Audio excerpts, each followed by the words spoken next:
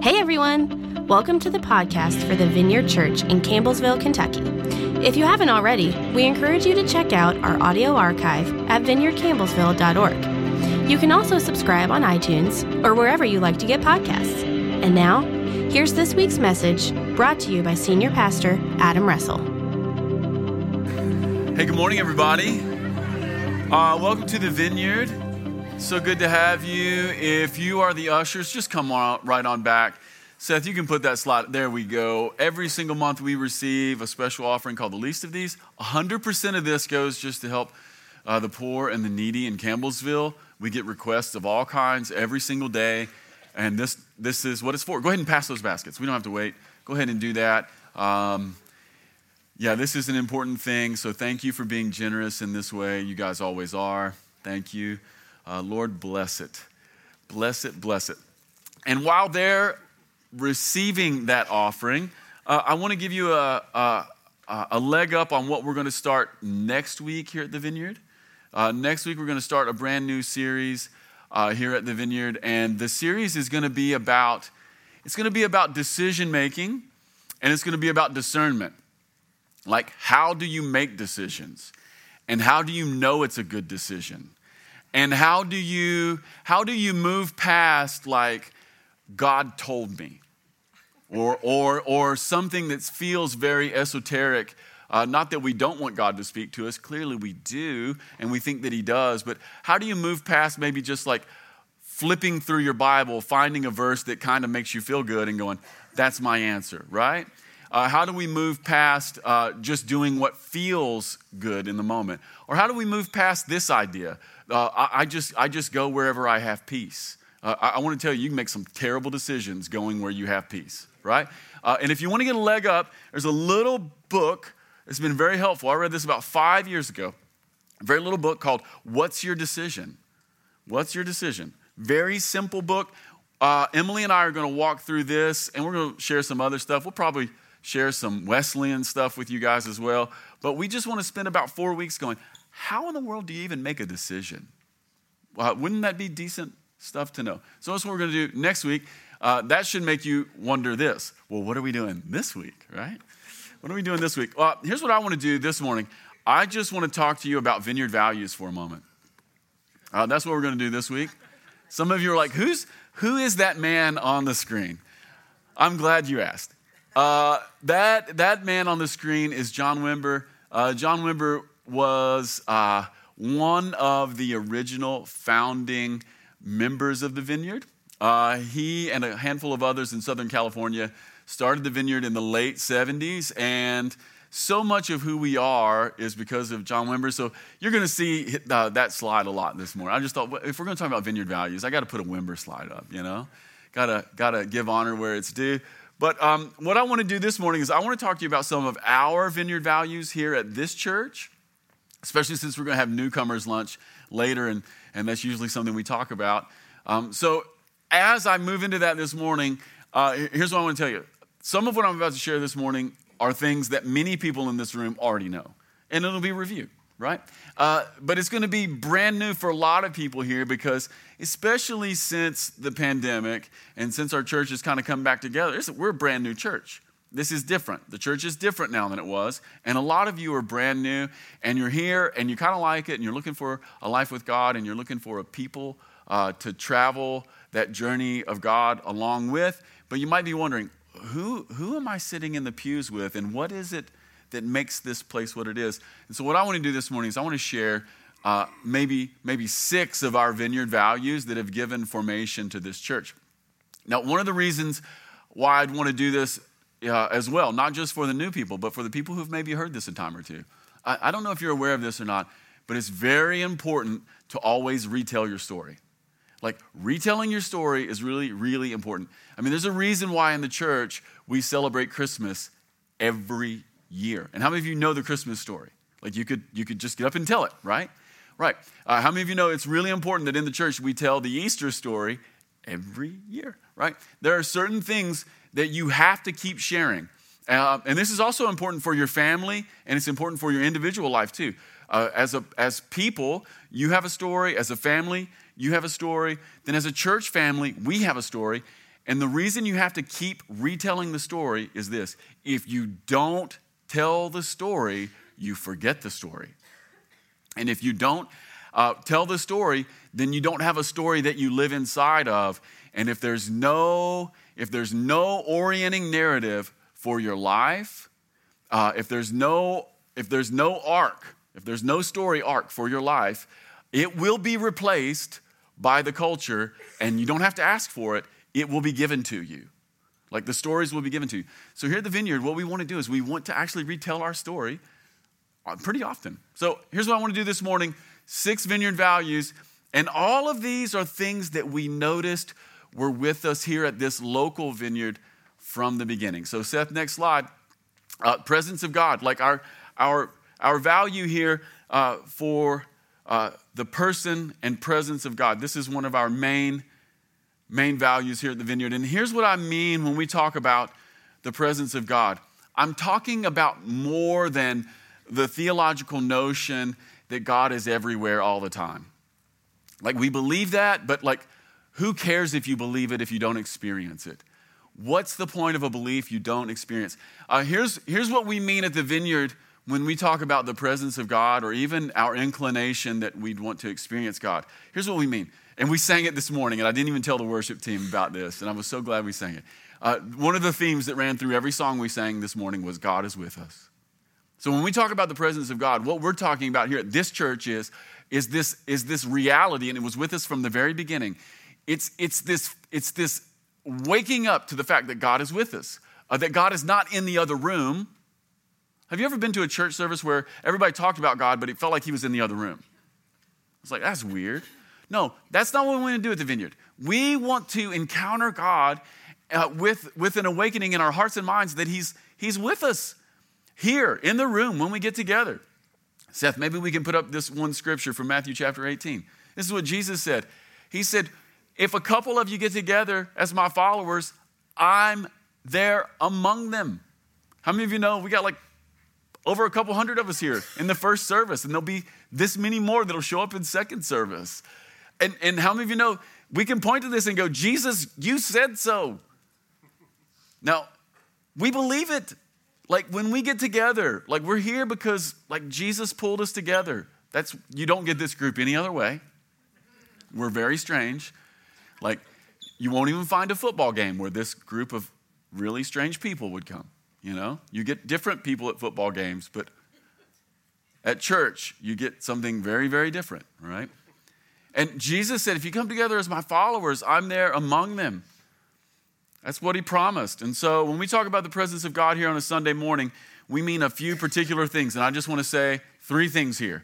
Here's what we mean when we talk about the presence of God. Number 1, we mean that our gathering space is a place to wake up to this reality. It's like, what is Sunday morning for? It's an hour where we wake up to the fact that God is with us. Like God is here. God is with us. Or to put it another way, it's a moment for us to wake up to reality. And you might be thinking, well, what is reality? Here's reality as I understand it. That there is a God, that I am not him, and he is with us. And that's what church is about. Like number 1, it's about waking up to reality. He's with us. He said so. Number 2, when we talk about the presence of God here at the Vineyard, we mean this.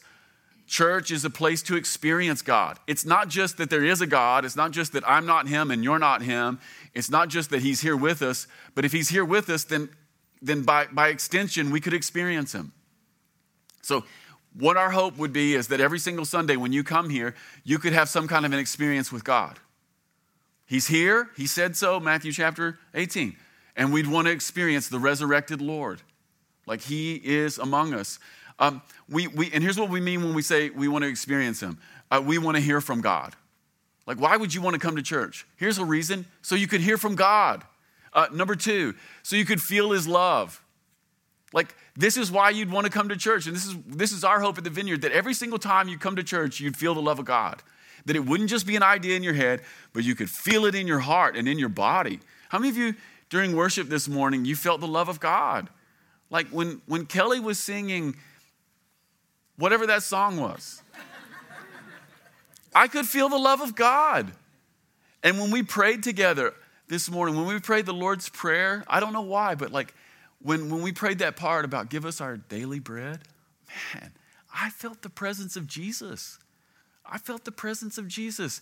And I wasn't just like his presence, but I felt his love for me while we prayed that together. Like, man, we got all kinds of stuff in the room. We probably got some people here who have all kinds of money and all their daily needs are met. And we probably have some people here wondering, how am I going to make it this week? And you know what? Jesus wants to give you daily bread. So we want to encounter him. We want to experience him. We want to hear from him. We want to feel his love. This is what it also means to experience God, to receive direction and encouragement. Like, why would you want to come to church? So you know what to do with your life and where to go and how to be. And so you could like not be a depressed person all the time, but somebody could come up to you and you'd hear something from God and you'd experience his love and you wouldn't have to live in a hopeless place. That's what we hope for. That's what's in God's presence. But then number three, this place is a place to honor, bless, and minister to God. That's part of what this means when we talk about the presence of God. Like he's here, that's reality. I'm here to experience him, but I'm not just here to experience him. Like if he's in the room, he's got to be more than like a heavenly vending machine, right? Like I push the button, something good comes out. Push the button, but no, he's a person. He's a person. And how many of you know that you don't treat a real person like just give me something? Like give me something. Like eventually that's not a relationship. That's something that's weird. It's just weird. Like you wouldn't do that to anybody. And so part of what we're saying when we talk about we value the presence of God here at the Vineyard is we're waking up to reality. We want to experience him. We want to feel his love, receive encouragement and direction. But we also want to become the kind of people who are like, wait a minute, I have something to give to you that only I can give to you. And that's what it means here at the Vineyard. Our number one value is the presence of God. Number two, worship. By the way, these things overlap, don't they? Like if you're waking up to God, then you're waking up to worship. And from the very beginning here at the Vineyard, like when this church was just a gathering in a living room, the very first thing we knew to do was worship. Seth, you can keep up with me, dog. Look at that. I didn't do these slides for nothing. They will be seen. From the beginning, the Vineyard has always been a worshiping people, and there's all kinds of forms of worship. But man, we've just been a singing people. Like we used to meet in a little house, in a little living room, and even when we didn't have anything, not even talent, we have talent now. We used to have no talent, and when we had no talent. It's actually true. Ray, you have gifts. You have healing gifts. But even when we were not good, we were singing people. Like it's who we are.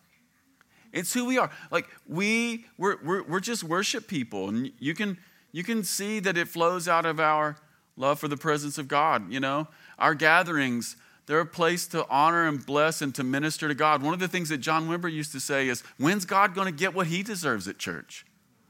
Like this was always a Wimber thing. Like when we show up to church, like God has a heart for us, but man, do we have a heart for God? Like there's this space that church provides where we give him the thing that only we can give him, you know, and it has to do with worship. And I just want to say a couple things about worship.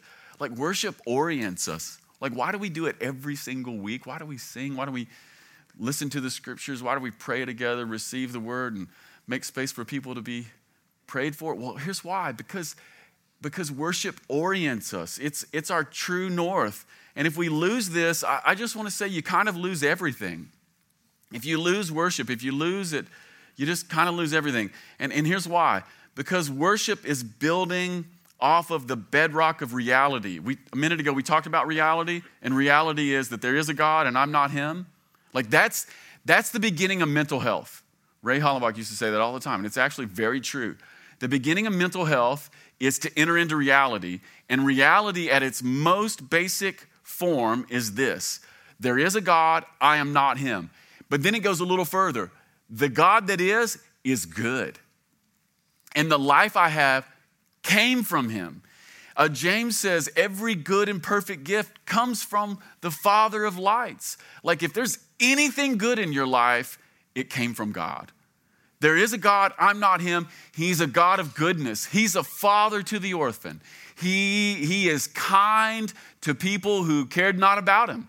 To the very people who crucified him, he said, Father, forgive them. They don't even know what they're doing. Like God is a good God. And so like this calls out worship.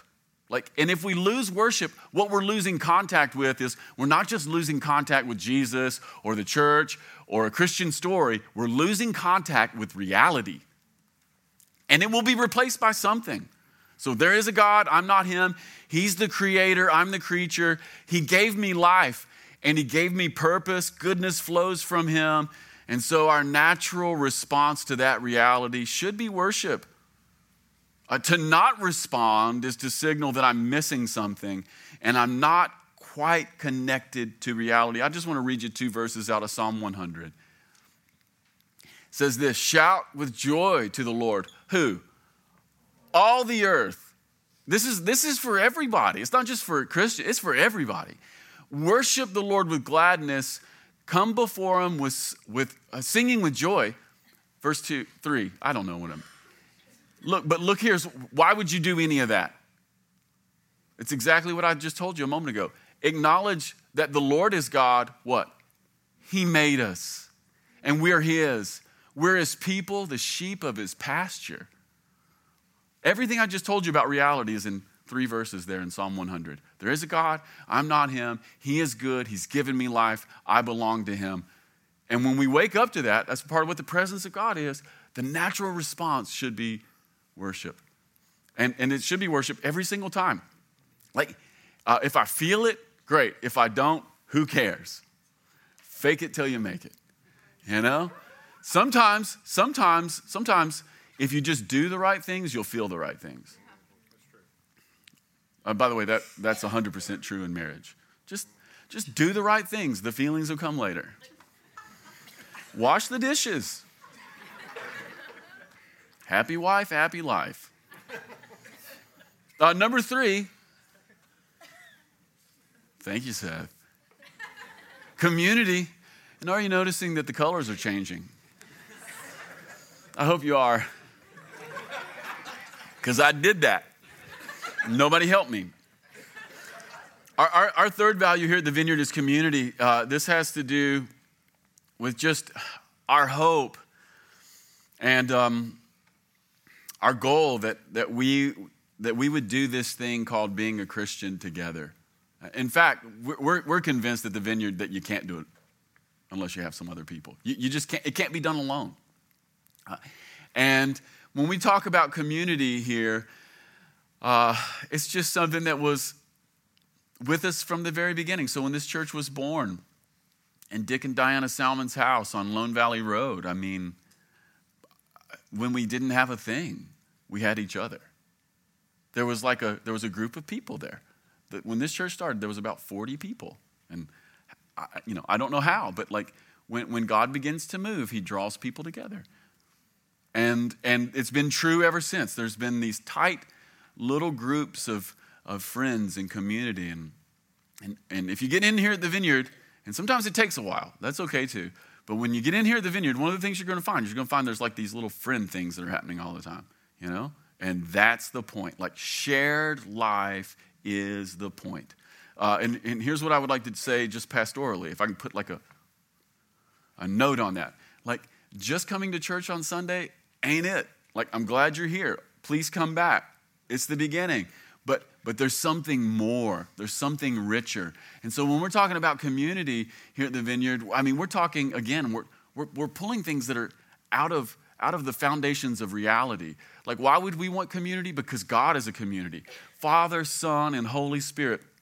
Perfect, loving community in and of themselves. So everything that happens in the world is flowing out of this Father, Son, and Holy Spirit reality.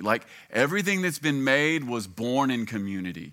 the idea of creation, the idea of the universe, the idea of you was an idea that was born in Father, Son, and Holy Spirit. And you and I cannot live our best lives. We cannot be healthy, and we cannot mature as Christians without other people. We want to do this thing. It has to be shared life. There's a scripture in the Psalms. It's Psalm 133. I love this. It says, how wonderful and pleasant it is when the brothers, and we might say today, and the sisters live together in harmony.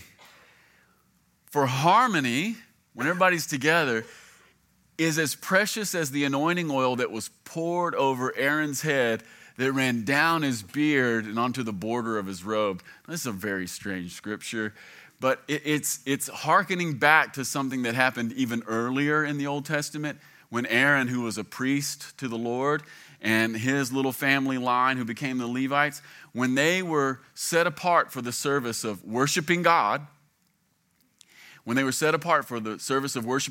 were anointed with oil. That's what you do in the Old Testament. And the oil was a sign of the Holy Spirit. How many of you know when you get oil on you, you can't get it off, right? It's part of the point. That was the sign, right? Like, what they were saying is, Aaron, we want you to lead us in worship, you and your family line. We want you to lead us in worship, and we want to anoint you with oil, which is to say you'll be imbued with the Holy Spirit. You can't get it off.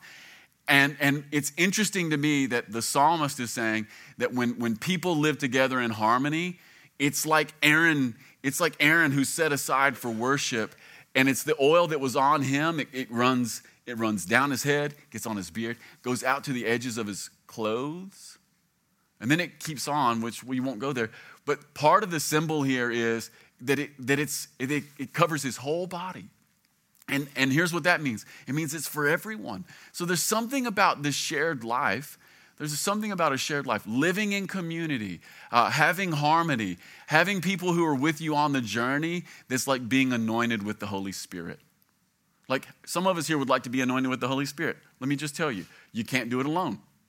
The anointing of the Spirit comes in community. We read Acts chapter 2 last week. Did you notice that the Holy Spirit didn't come on a person? It came on a people. Psalm 133. Like, this is why here at the Vineyard, friendships are really important. They're so spiritual. You need friends, and you need spiritual friends. You need people who are saying, you know what? Let's be Christians together. So community is in God. It's what God anoints with his Holy Spirit. It's what he anoints.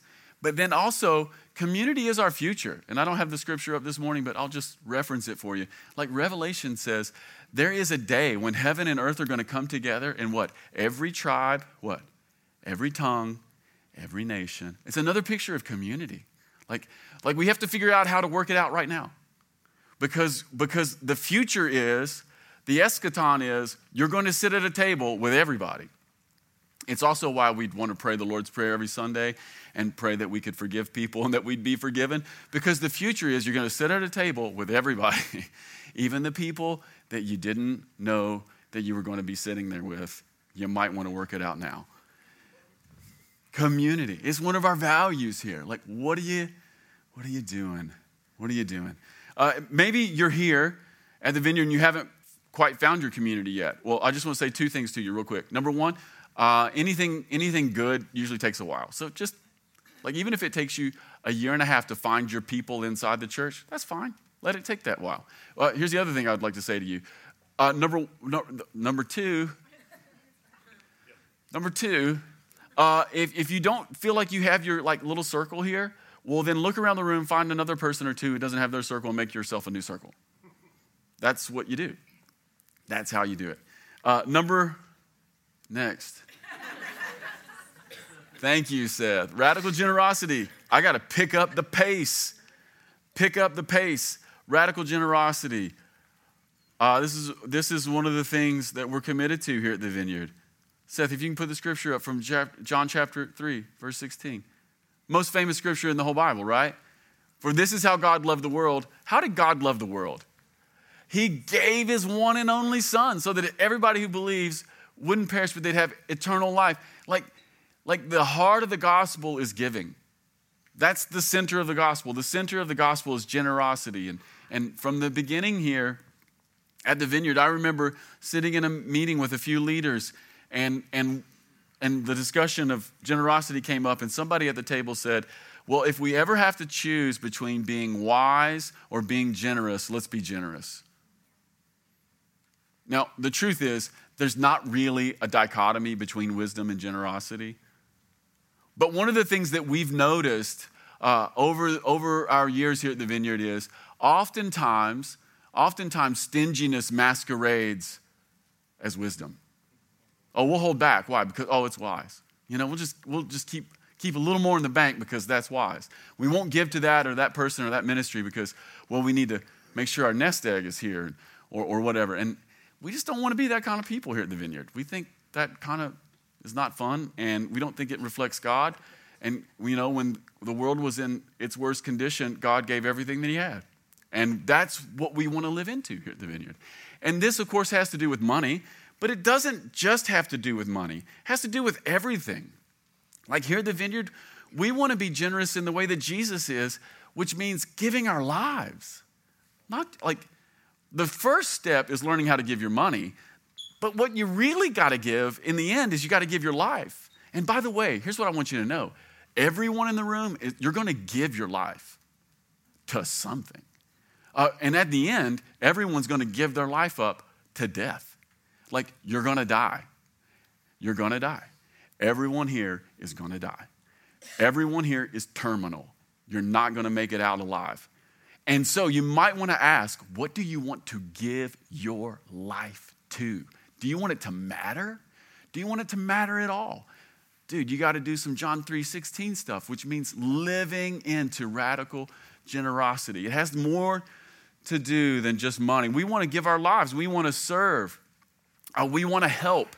We want to bless our community. And by the way, we don't want to just, here at the Vineyard, we don't want to just serve the church, but we want to bless Campbellsville. Like, part of our posture toward our city has to do with radical generosity, and that has to do with blessing our town and our region because it's what God does. Like this, you want to have a life that matters? Begin to serve here. And then begin to look in the city and go, what isn't making it? Do something. Do anything. That is the posture we want to have. Let me just spell it out here for a few minutes. We want to coach youth sports. We have so many coaches here in the room. Can I say something? We want more coaches for youth sports, and it actually has to do with radical generosity. Here's why. Because we want to connect with our community. We want to find little kids who don't have anybody, and we want them to have a great coach who loves Jesus and who will encourage them and teach them the sport. But here's the other thing we want. We want the parents, because the parents are jacked up.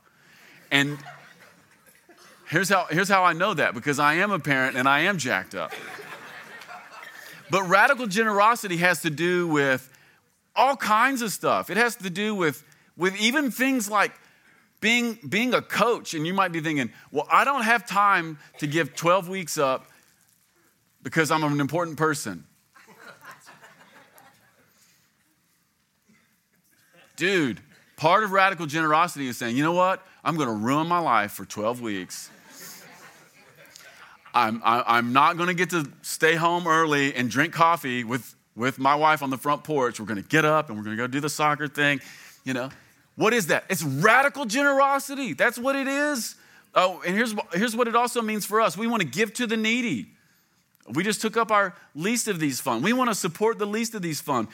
We want to give to the resource centers at both of the local schools. That's why we receive an offering once or twice a year for that, because those people are meeting people at the very bottom who have nothing else. We want to give to it. Why? Because God gives to the world. That's why. Radical generosity. We want to support church planters. We want to pray for the hurting. We want to give. And we want to move against the grain of our culture, which is all about acquisition and consumption. That's what we really want to do. In the end, I want to be the kind of person who is not living in the story of our wider culture. I do not want to live running with the grain of our current culture. I want to go against it. Even if I get a splinter or two, I want to go against it. How do we do that? Oh man, we got to do this. We got to do some Jesus stuff. We got to give our whole life to the world. Whole life to the world. And that can start here. Like God's heart is about giving. Number next. The gospel of the kingdom. We have a value for the gospel of the kingdom here. Seth, can we put up the scripture from Mark? This is the words of Jesus when he begins his ministry. He says, the time promised by God has come at last. It's time. The kingdom of God is near. Repent of your sins and believe the good news. Jesus had one message in the Gospels, and we have one message here, and it's the gospel of the kingdom of God. It's the good news, that's what gospel means, about God's rule and reign. That's what kingdom means. It's the good news of God's rule and reign. And I'm being a bit precise here because in the American South, the gospel of the kingdom of God has mostly been shortened to the gospel. And by that, what we mostly mean is get saved and don't go to hell. Let me tell you something about get saved and don't go to hell. It's kind of true, but it's not the whole truth. In fact, it might only be 0.5% of whatever the thing is. Like get saved and don't go to hell is maybe I don't even know if it's 0.5%. Like honestly. And for many of us in the room, depending on our background, it may be the only thing you've ever heard in relation to the gospel. It's like somebody gets up and yells and it's like every eye closed, every head bowed. I see that hand. And we do that thing. And here's what I would like to say. I recommend not going to hell. I recommend not going to hell. But the gospel of God's kingdom is so much bigger. It's so much bigger. Like if you wanted to do one fun little thing today, just read Mark chapter 1. Because in Mark chapter 1, you begin to see a doorway into what the gospel is. Let me just review it for you. Jesus says, the time has come. The kingdom of God is near. Believe, repent, change your mind. Repent means just change your mind. It doesn't even mean like feel bad. It means change the way you've been thinking and believe the good news. And when Jesus says change the way you've been thinking, he principally means in this verse two things. He means change the way you've been thinking about when God's kingdom is. Look, when is it? It's now. It's not later. It's now. And he says this, change your mind about where you think God's kingdom is. It's here. It's not somewhere else and it's not later. It's actually here and it's now. And then if you read the rest of the Gospel of Mark chapter 1, here's what you find out. The very next thing that Jesus does is he invites disciples to be his followers. God's kingdom is about finding a new family. It's about finding new friendships, and it's about coming under the lordship of Jesus. Like the good news of the gospel is not just something you believe. It is something that you enter into with other people, and you begin to do the things that Jesus does. The next thing that Jesus does is he kicks a devil out of a guy who is oppressed. And when Jesus kicked a demon out of a guy who was oppressed, it was the gospel of the kingdom. It was the gospel good news coming to someone who was hurting. Jesus shows up and this guy's like, what are you doing? And Jesus is like, get out of that guy and leave him alone. And then the next thing that happens is Jesus heals a bunch of people who were sick, principally Simon Peter's mother-in-law who had a fever. And when Jesus healed the sick, it was the gospel. The gospel is not just a message, it's a demonstration. It is a superior kingdom beginning to come and displace every other kingdom. And then after Jesus raises up Simon Peter's mother-in-law, Jesus meets a leprous man, and the leprous man says, I know you could help me. I'm not sure if you're willing. And Jesus touches him, breaks every rule, and he heals the man. That was the gospel of the kingdom. That was it. That people who were far off are being brought near. People who have no one are finding a purpose. People who have no family are finding a new community. People who have done their own thing are beginning to listen to Jesus because he knows the right thing. That's the gospel. That's the gospel. And if you're sick, there's hope for you. And if you're outcast, there's hope for you. If you have social leprosy, there is hope for you. If you've been ostracized, if you've been marginalized, there is a place for you. There is a person for you. His name is Jesus. That's the gospel. Anything less than that is counterfeit. Anything less than that is garbage. Do not believe it. And at the Vineyard, we're committed to that. We're committed to that. The gospel of get saved and don't go to hell when you die. I am so thoroughly uncommitted to that. You have no idea. Because why? Because we can just delay. We can delay. Like if it's just me saying something with my mouth and and then living like hell for the rest of my life and never really touching my community. What is the point of that? What is the point of that? The gospel is that heaven is beginning to overlap with the earth now, not later. How many of you know that hell and heaven are like tomorrow? How many of you know that hell isn't just an ultimate destination? You might be living in it now. And you know what? How many of you know that some of you grew up in homes where hell wasn't something that happened later, it was now, and you don't need Jesus to save you later, you need it now. And how many of you know that you don't want to perpetuate that unto your own kids? And if you're not going to do that, you need the gospel of the good news of God's rule and reign to break in now. You need to start listening to a new person. His name is Jesus now. How many of you know, right? That's what we're about here at the Vineyard. And I guess some of us are like, bro, don't even get me started. I haven't even preached yet. It's the reorientation of everything for everyone. I mean, including me. And this is why I've been saved like 187,000 times. You don't get saved once. You get saved like 1,000,000 times. You really do. You know, you think you're saved and you're like, wow, there's a part of me that's still just living, thinking that God's somewhere else and he'll do something for me some other time. Or there's a part of me that still isn't listening to Jesus. Okay, I got to keep going. Wow, I just want to preach more of that.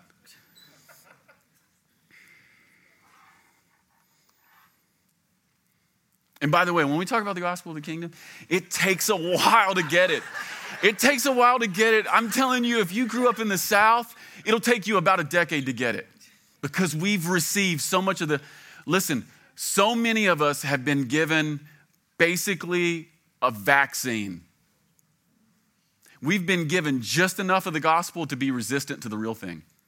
I'm telling you, you've been given a small little bit of the gospel and you're resistant to the real thing. And listen, goodness gracious. I mean, there's some people who have lived 30 and 40 years as Christians and still don't know that God loves them. Like actually loves them. That you couldn't, like if you change a lot, he won't love you more.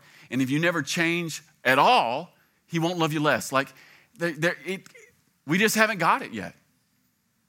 Or that there's something that he wants to lead. He wants to teach you to do things that you never knew you could do. He wants to lead you. That's the gospel of the kingdom. Okay, Seth, let's keep going. Equipping the saints. This is our last value here at the Vineyard. And I realized of all the things, this is the one that sounds really frou-frou. We equip the saints. Like we never talk. We got to get at something different, Eric. We don't talk like this. But the reason we call this equipping the saints is because there's this scripture in Ephesians chapter 4. And I just want to read you a couple verses. Paul says this.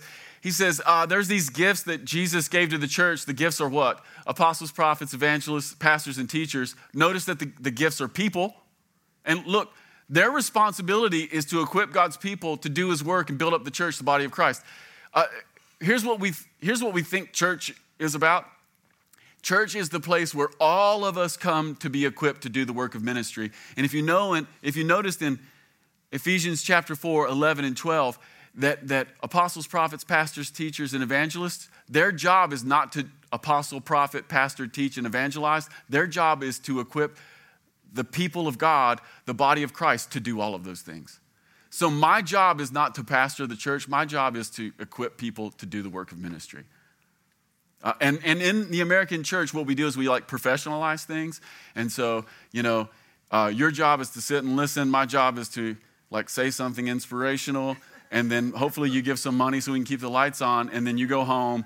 And then hopefully I do everything all week. And that's not the way it works.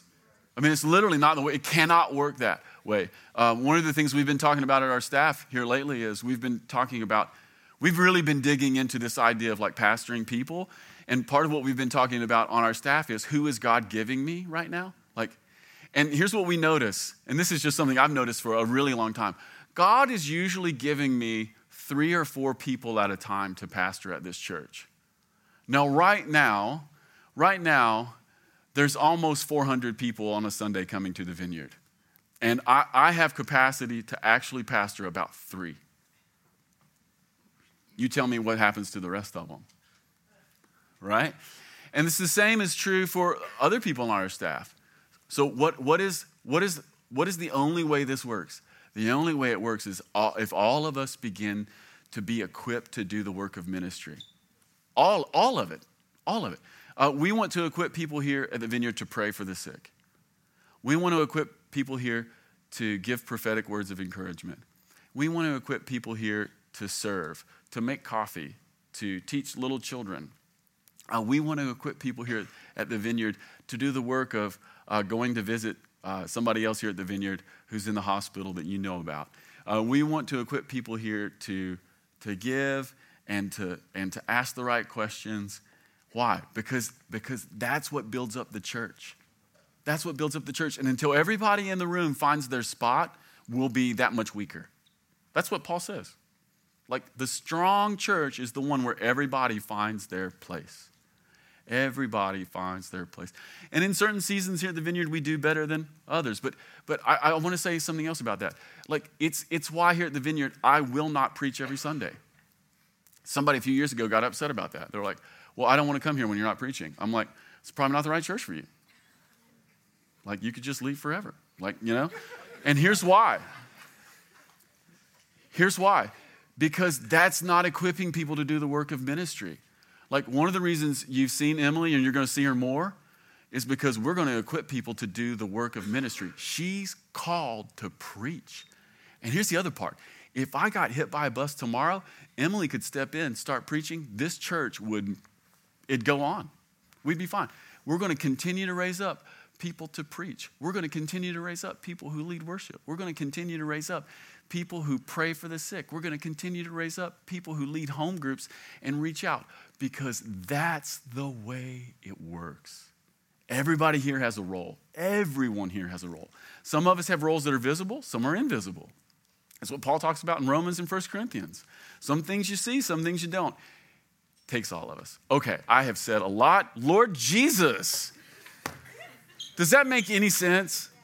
This is who we are. That should have been 6 different sermons. Man, I really want to preach that gospel of the kingdom thing again. I'm going to have to soon. I can tell, man, like, we got to kick that stuff out of here. I'm 50.